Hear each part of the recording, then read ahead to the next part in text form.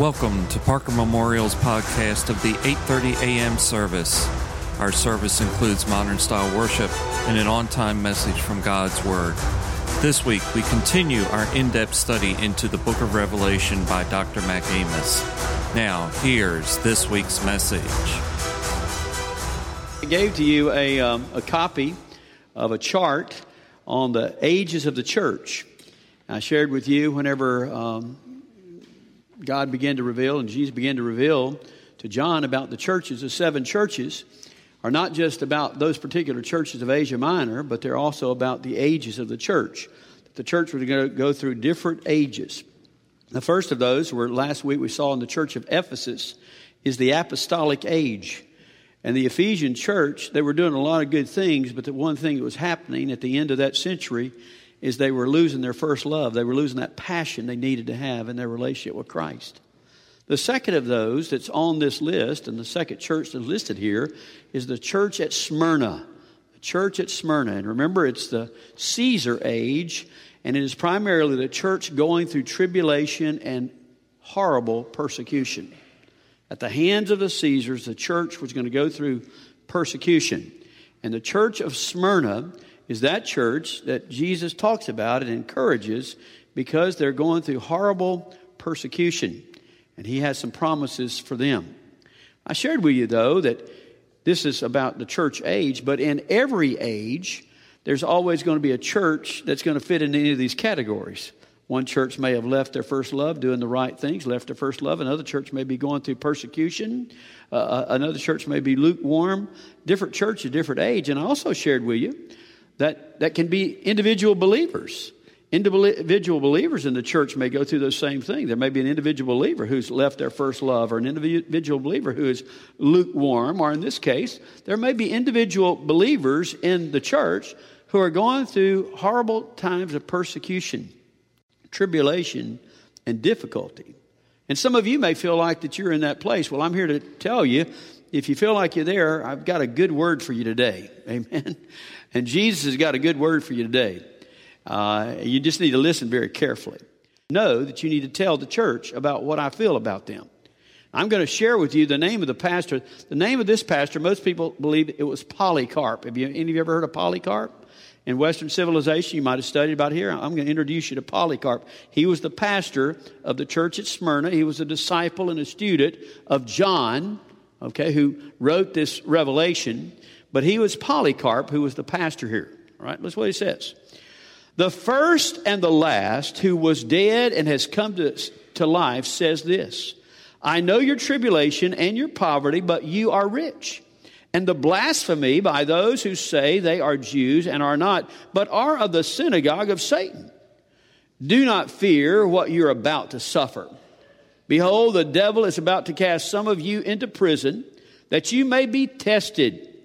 And you will have tribulation 10 days. Be faithful until death, and I will give you the crown of life. He who has an ear, let him hear what the Spirit says to the churches. And he who overcomes shall not be hurt by the second death. Now, you need to leave your Bibles open because we're going to look at this verse by verse, phrase by phrase. The first thing I want you to know is the most important part of any of these letters is who it is that sends this letter to the church. And we know that every letter is sent by the Lord Jesus Christ. But it's not just sent by the Lord Jesus Christ. He describes himself in a pertinent way for each church. There's something that he wants that church to focus on, to know about him, that is going to have something to do with the message that he's going to share with that church, whether it be a word of encouragement, commendation, or whether it be a word of correction or conviction. Whatever it is, there's going to be something about how he describes himself that is going to relate to that church.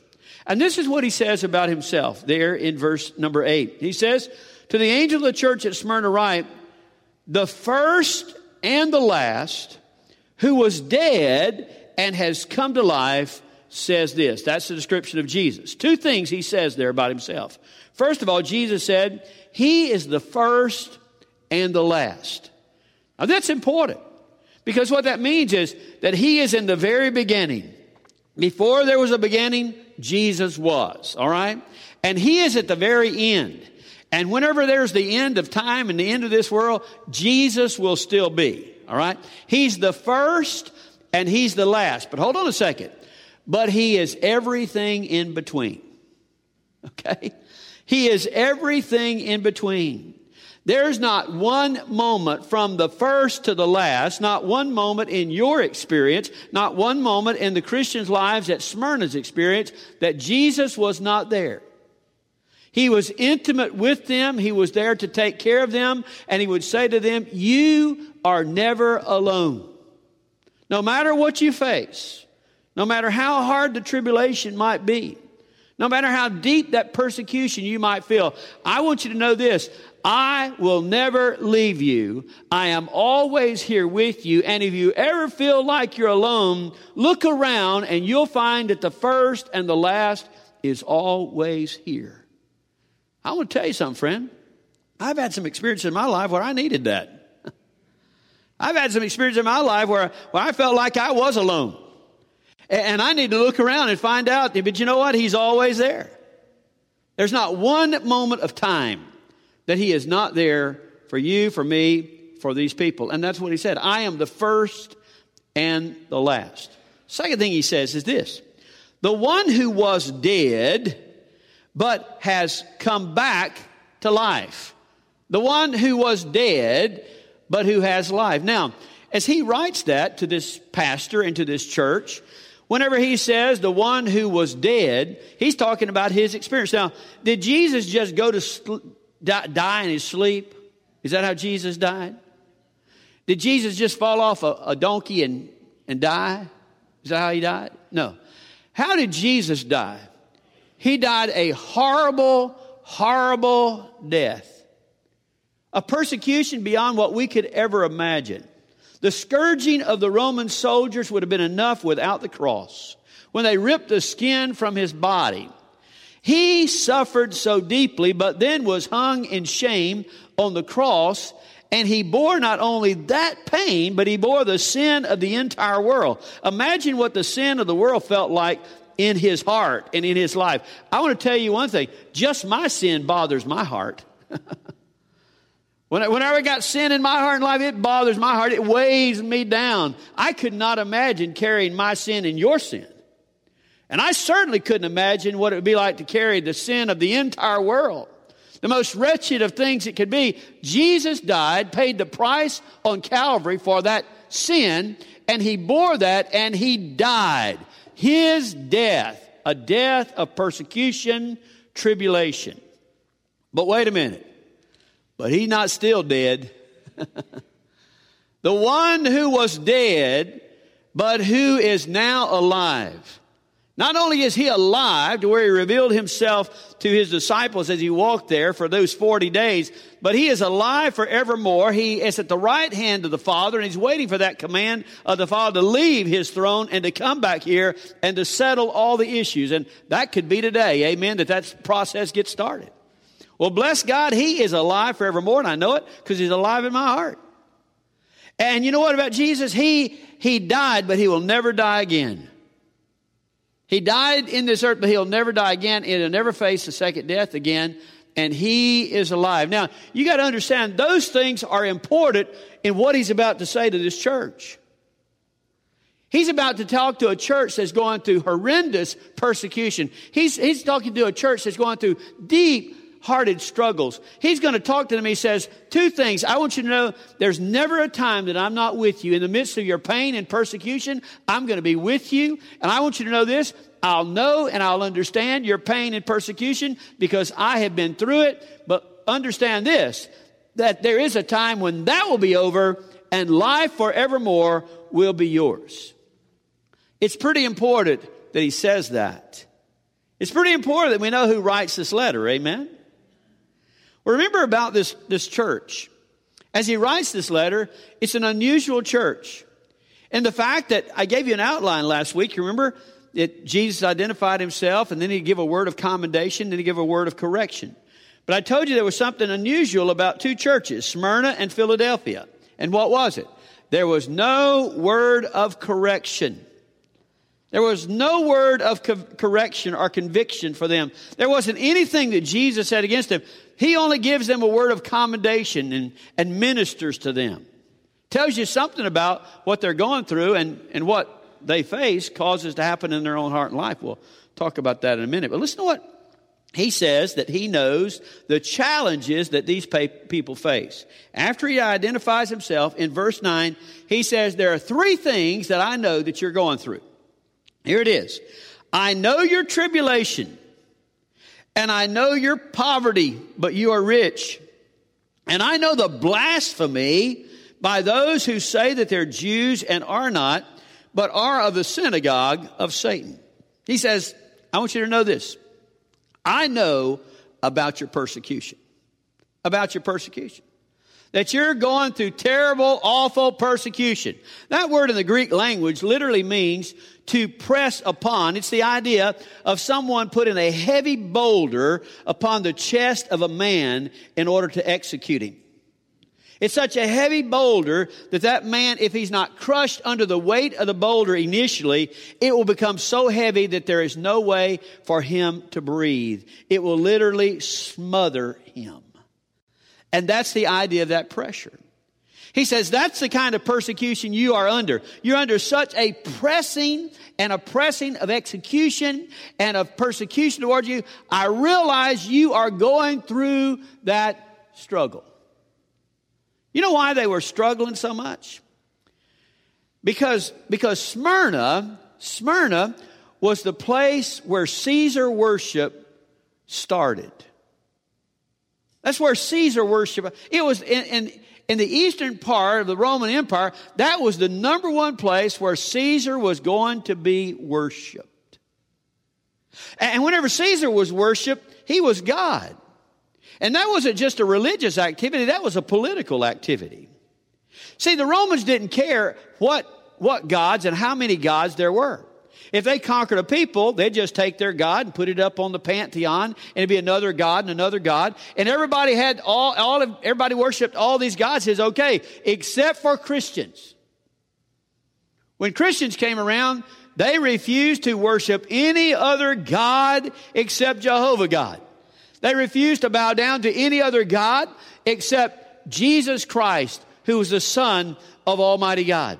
And so when the Romans came up here in Smyrna and these Christians were there, they would say, now you're going to have to bow down and you're going to have to worship Caesar. And they would say, we will not bow down. We will not worship. It wasn't just a religious activity they were doing. They considered it a violation of their very Roman law, that it was against the authority, against the government. And therefore they would drag them in and they would try to get them to recant their faith in Christ. If they did not, they would kill them. They would kill them. And Jesus says, I know the persecution.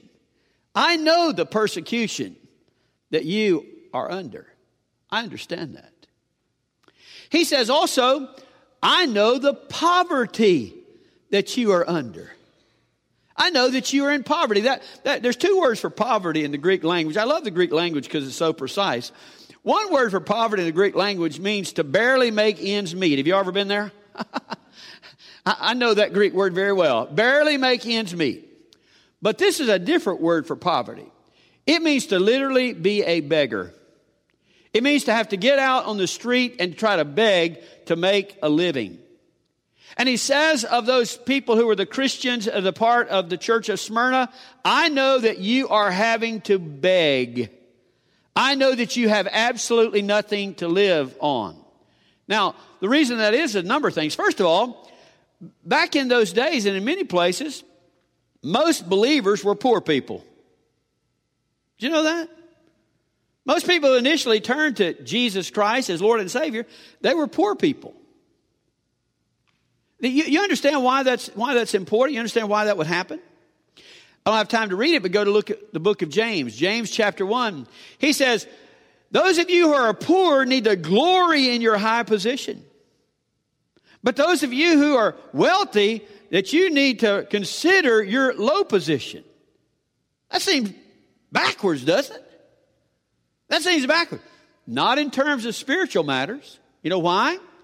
Because that lowly person or that poor person, they didn't have much in this world to hold on to, did they? They didn't have much in this world to be tempted by. So whenever you hear about that there's a home in heaven, there's eternal life, and there's abundance of life out there, when you don't have anything, bless God, I want that. Amen? But when you have a lot of things and you hold to a lot of things, like the rich young ruler, and you realize that Jesus said you got to give it all up in order to follow Him, your stuff gets in the way sometimes. The stuff gets in the way. See, you've got nothing. It doesn't take much to encourage you to give up nothing to have everything. Amen? But it takes a lot to give up a lot to have what Jesus promises. So believers, by and large, were poor. They were poor until another age is going to happen. We'll talk about that age when the church comes to life and kind of gets associated with society and gets built up, and prestige and power comes to the church. It happens. It's going to picture it right here, okay? But believers, by and large, at the time, they were poor. But it wasn't just that they were poor that way. They were deprived of making a living. They had trade unions. But trade unions would not hire Christians because of the fact they wouldn't worship Caesar. And other businesses wouldn't hire them for their jobs because they might come under the ridicule or the strong hand of Rome, because here's a Christian that you're employing who does not bow down to Caesar. And therefore they backed up from that, and the believers had no way to make a living. They were literally beggars. And what Jesus said is this. He says, listen, I know your poverty, but really you're rich. That's what James said, wasn't it? You're really rich, because in the midst of your poverty, the riches that you have are not of this world. They're of yet to come. And the rest of this book's going to tell us about those riches. It's going to be pretty good. Amen. I know your tribulation, your persecution. I know your poverty. And I know the blasphemies. That word for blasphemy, it literally means to slander. I know the slander that those who call themselves Jews but are of the synagogue of Satan have brought upon you. Now that's an interesting statement, isn't it? What's he talking about? They call themselves supposed Jews, but they're of the synagogue of Satan. These were people who had proselyted to become Jews. You know what I mean by proselyte? They were not born Jewish. They're not Jewish by nature, by nationality or by race. And they weren't Jews by choosing to be born into that, in the faith. But they would find a Jew and they would proselytize, or they would take and make them a part of the Jewish faith. But even though they became a part of the Jewish faith, the change in their heart had never happened, and their relationship with God was never established. They were just Jewish. Because see, in the Roman Empire at this time, Jews were prominent and Jews were wealthy. And there's a story about Nero. Nero was one of the worst persecutors of the church. And Nero had two people. One was named Alterius. Alterius was an actor who was a Jewish proselyte who had the ear of Nero, and he could not stand Christians. Because see, this infancy time of Christianity they thought was opposing the Jews. So he had the ear of Nero, and he was telling him, you need to get rid of those Christians. Nero had another person. Her name was Pompey. Pompeia was a Jewish proselyte, and she was his mistress. And in regard to that, she also had his ear. And these two people told him over and over again, you need to get rid of Christians. And that's what was the force behind Nero beginning to persecute and kill Christians and drag them into Colosseums and have wild animals to eat them and stretch them out and kill them in the Colosseum. That was Nero who did that. That's what that's talking about. I know the blasphemy. I know the slander. I know these who've talked against you. I know that. I know they are. They're supposed Jews, but they're not like my people. They are of the synagogue of Satan. And I understand that you've gone through those things of persecution and poverty. And I know that you've been slandered. I know that. Now, don't forget what I keep saying over and again. He says, look at it. He says, I know. I know your deeds. Now, you need to circle those words, I know, because that doesn't mean he knows as an observation. He's not saying, I'm looking out there and I know what you're going through. I'm observing what you... That's not what the word there in know is the word oida, which means to know experientially. In other words, he says, you have persecution? I know about your persecution because what? Because I have been persecuted. And you have poverty? I know about your poverty. Why? Because I was in poverty. Jesus had nowhere to lay his head. And whenever he died on the cross, they divided up all he owned, all his earthly goods right there at the foot of the cross. I know your poverty. And he says, and I know your slander. Everything you go through, I know. I know. It's interesting that this church is the church of the city of Smyrna. Have you ever heard the word Smyrna before? You probably have. You just didn't know that was the word Smyrna. For instance, how many of you remember when the three wise men brought gifts to Jesus at his birth? They brought, we say three wise men. There may be more than that, but they brought three gifts. They brought three gifts. What were they? Gold, frankincense, and Smyrna. Gold, frankincense, and the Greek word is Smyrna. What do we call it? Myrrh. Those three gifts, gold was to identify his deity. Frankincense was to identify his priesthood. And myrrh was to identify his tribulation, persecution, and death.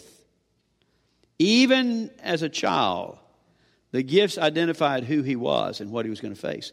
There's another time that myrrh comes into play with Jesus. Remember where that was? When he was hanging on the cross, they mixed wine with myrrh.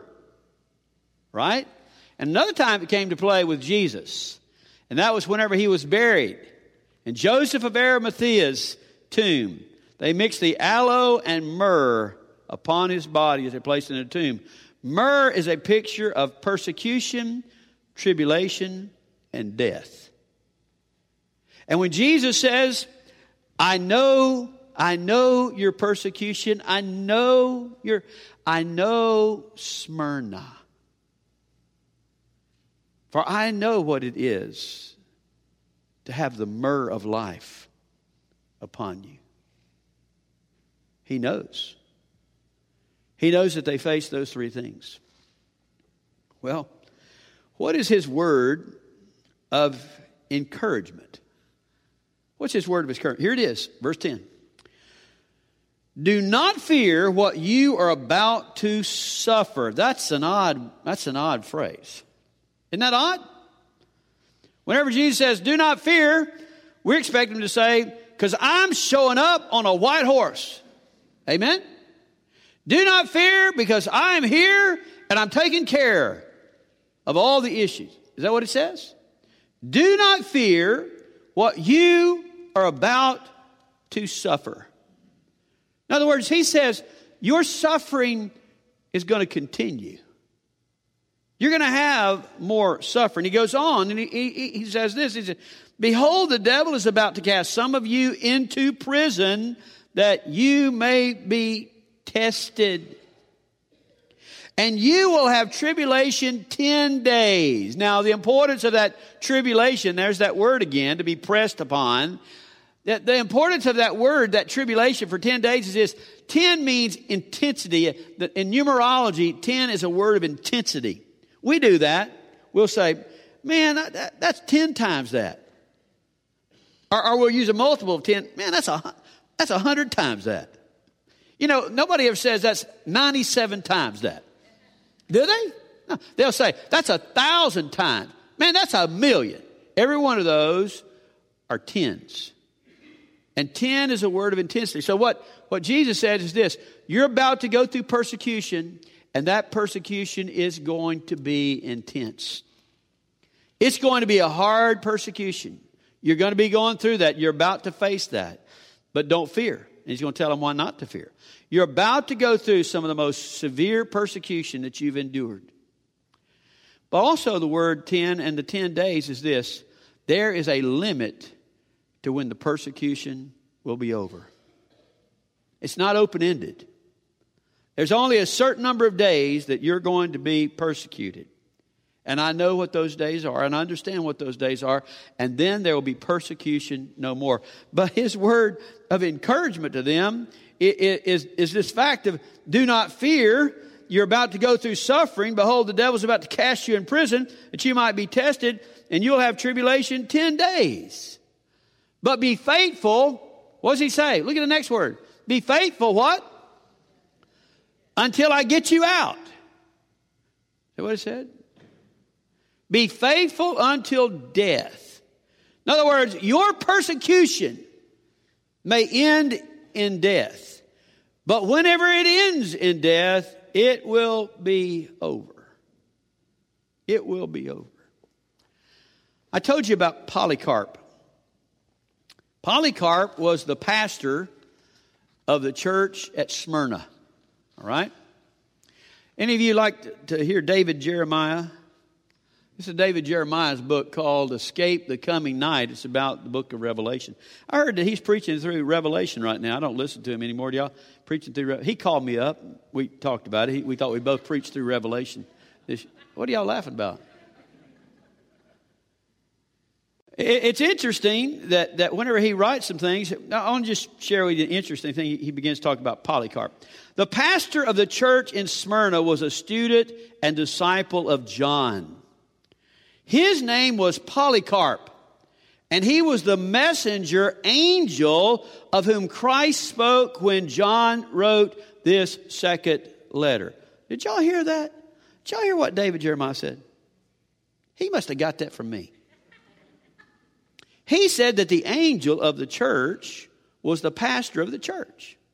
I know y'all not going to believe this, but somebody a few days ago said they never heard that the angel was the pastor of the church. Like, I didn't really know what I was talking about, you know. I said, well, it's interesting to me. David Jeremiah, he said they're the pastor of the church. That gave all the credibility was needed. David Jeremiah. W.A. Criswell, you ever heard of W.A. Criswell? W.A. Criswell, in his study, it's about this long. It took him 2.5 years to go through the book of Revelation in First Baptist Dallas. W.A. Criswell, do you know who he said the angel of the churches are? You got to be kidding.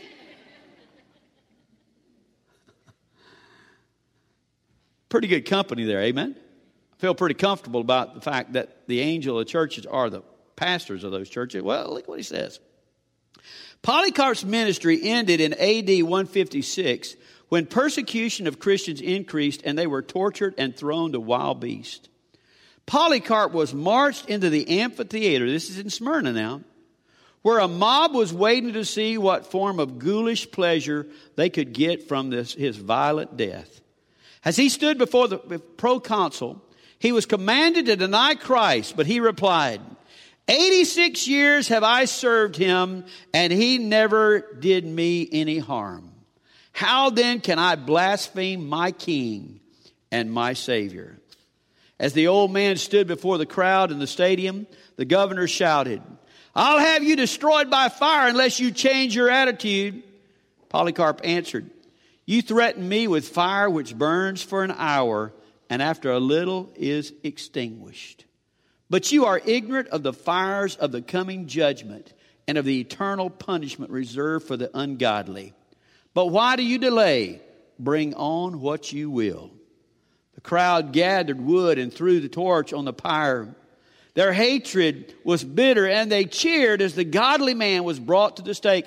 As the flames began to curl around his body, Polycarp prayed, I thank you that you have graciously thought me worthy of this day and this hour, that I may be a part of the number of martyrs to die for Christ. He goes on and says, perhaps we have become so refined in our teaching of Bible truth that we're softened the shouts of the martyrs. Christians throughout time have been persecuted for their faith. Some of us today may be called upon to suffer in our own lifetime. What I read that to you for is because that's what Jesus said was going to happen. Some of you are going to be thrown in prison. Some of you are going to have horrible persecution. Some of you are going to have to be faithful until death. And Polycarp, the pastor of this church, was faithful until death. Well, this is the promise. It's the best part. What's the promise for those people? He says, first of all, I want to look at verse 11. He who has an ear, let him hear what the Spirit says to the churches. He who overcomes shall not be hurt by the second death. That's the first promise. Whenever you are following Jesus, whenever you're going to walk as the church at Smyrna does, whenever you're going to be faithful to Him, you'll not be touched by the second death. Now, what is that? Well, I'm glad you asked. Turn to Revelation 20. In Revelation 20, we'll get there eventually, about 2 or 3 years from now. But in Revelation 20, it talks about the second death. In verse 6, blessed and holy is the one who has a part in the first resurrection. That's believers. That's those people who know Jesus, those who have a relationship with God. Blessed and holy is the one who has a part in the first resurrection. Over these the second death has no power, but they will be priests of God and of Christ and will reign with Him for 1,000 years. Amen. Hallelujah. Praise God. I should have said that. Need to coach y'all up. Man, that's what we're talking about. That's where we are. Amen. You're going to reign with Jesus for 1,000 years. But hold on a second. Look what it says over here in verse 13 and 14. And the sea, this is a different resurrection. This is not the first resurrection. This is the next resurrection. And the sea gave up the dead which were in it, and death and Hades gave up the dead which were in them, and they were judged, and every one of them according to their deeds. And death and Hades were thrown into the lake of fire. This is the second death, the lake of fire. There's no question about what the second death is. This is the second death, the lake of fire. And if anyone's name was not found written in the book of life, he was thrown into the lake of fire. That is truth. That's God's word. That's the destiny of a person who does not have Jesus in their heart, in their life. But for that person who's a child of God and who's a part of the church at Smyrna, or who is serving Jesus and willing to go through persecutions if need be, he says this: don't have any fear, for the second death will never touch you. I don't ever worry about the lake of fire, because I'm not going there. Based on the promises of Almighty God, I am not going there. My heart weeps for some people who are going there and who act as though they don't care, because they don't realize that what is said is true. And the second death is real. Just as real as anything else in God's Word. But those who overcome will not ever taste of the second death. But there's a second promise. That's in verse 10.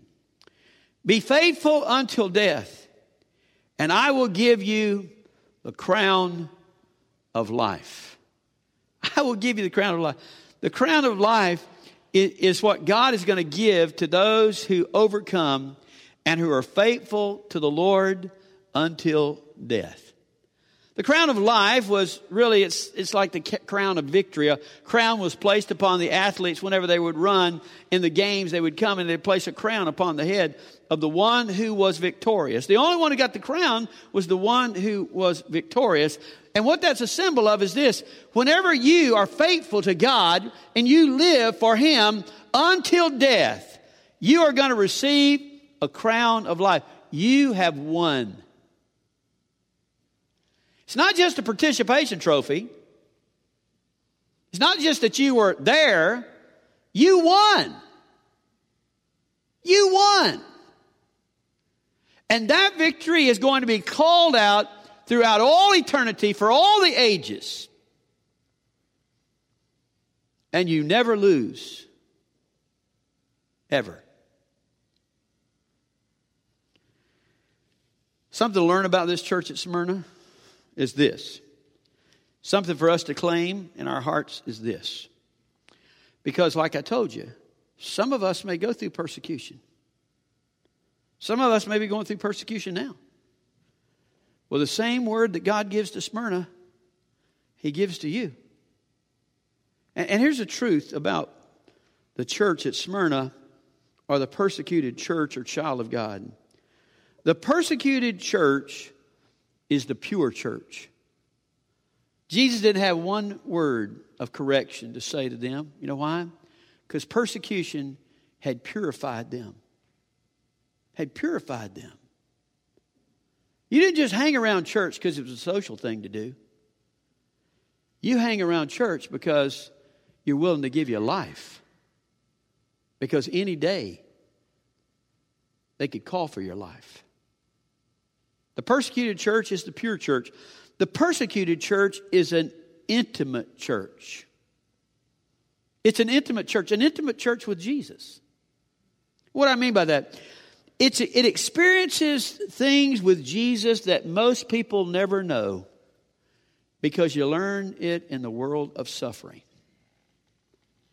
The church that goes through persecution is going to know Jesus in a way that other people do not know. A child of God who goes through persecution is going to have experiences with Jesus that many people will never know. It is an intimacy with Christ, the one who's the first and the last, and who is everywhere in between, the one who has suffered and died, but is alive forevermore in our hearts and our life. There's an intimacy there that can never be known apart from suffering. So if you want purity in your heart and purity in your life and an intimacy with the Lord, you got to be willing to welcome whatever the sufferings might be. And we got to be called to remain faithful. Now, I know most of us think, well, I'm glad I don't live in a world like that. Well, hold on a second. If we don't see a revival, a national revival that comes to our world and our country, we're not far from it. Look on your local news and you're not far from it. I really believe this. We're not far from preachers being thrown into jail. Okay, I believe that happened. That's all right with me if it happens. It's going to happen. Y'all just supposed to come visit me when I'm in jail. Amen? It's what you're supposed to do. And if we don't reach the next generation for Christ, they're a bunch of infidels. It's going to be infidels, and it's our fault. We don't reach the next generation. You parents, if you don't have your kids in church learning about God, it's your fault. If you're not out reaching other kids and the next generation, whatever they grow up to be is our responsibility. And I'm here to tell you, my friend, if we don't teach them about the Word of God and the love of Christ, then they're going to be making decisions about your life and my life and about our faith and what we're going to do. We can't sit on our hands. We're supposed to be making an impact in our world. Amen? But if it comes to that, and you go through persecution, Jesus is with you. And He promises you the crown of life. And He promises you, don't ever worry about second death. All they can do is kill you. All they can do is kill you, send you to heaven. All right? Send you to heaven. But friend, if you don't know you're going to heaven, you need to know that before you leave here today. Because your opportunity for salvation, your opportunity for grace today, your opportunity to know Jesus today, not tomorrow, it's today. If you've never given your heart to Christ, you need to give it to Him today.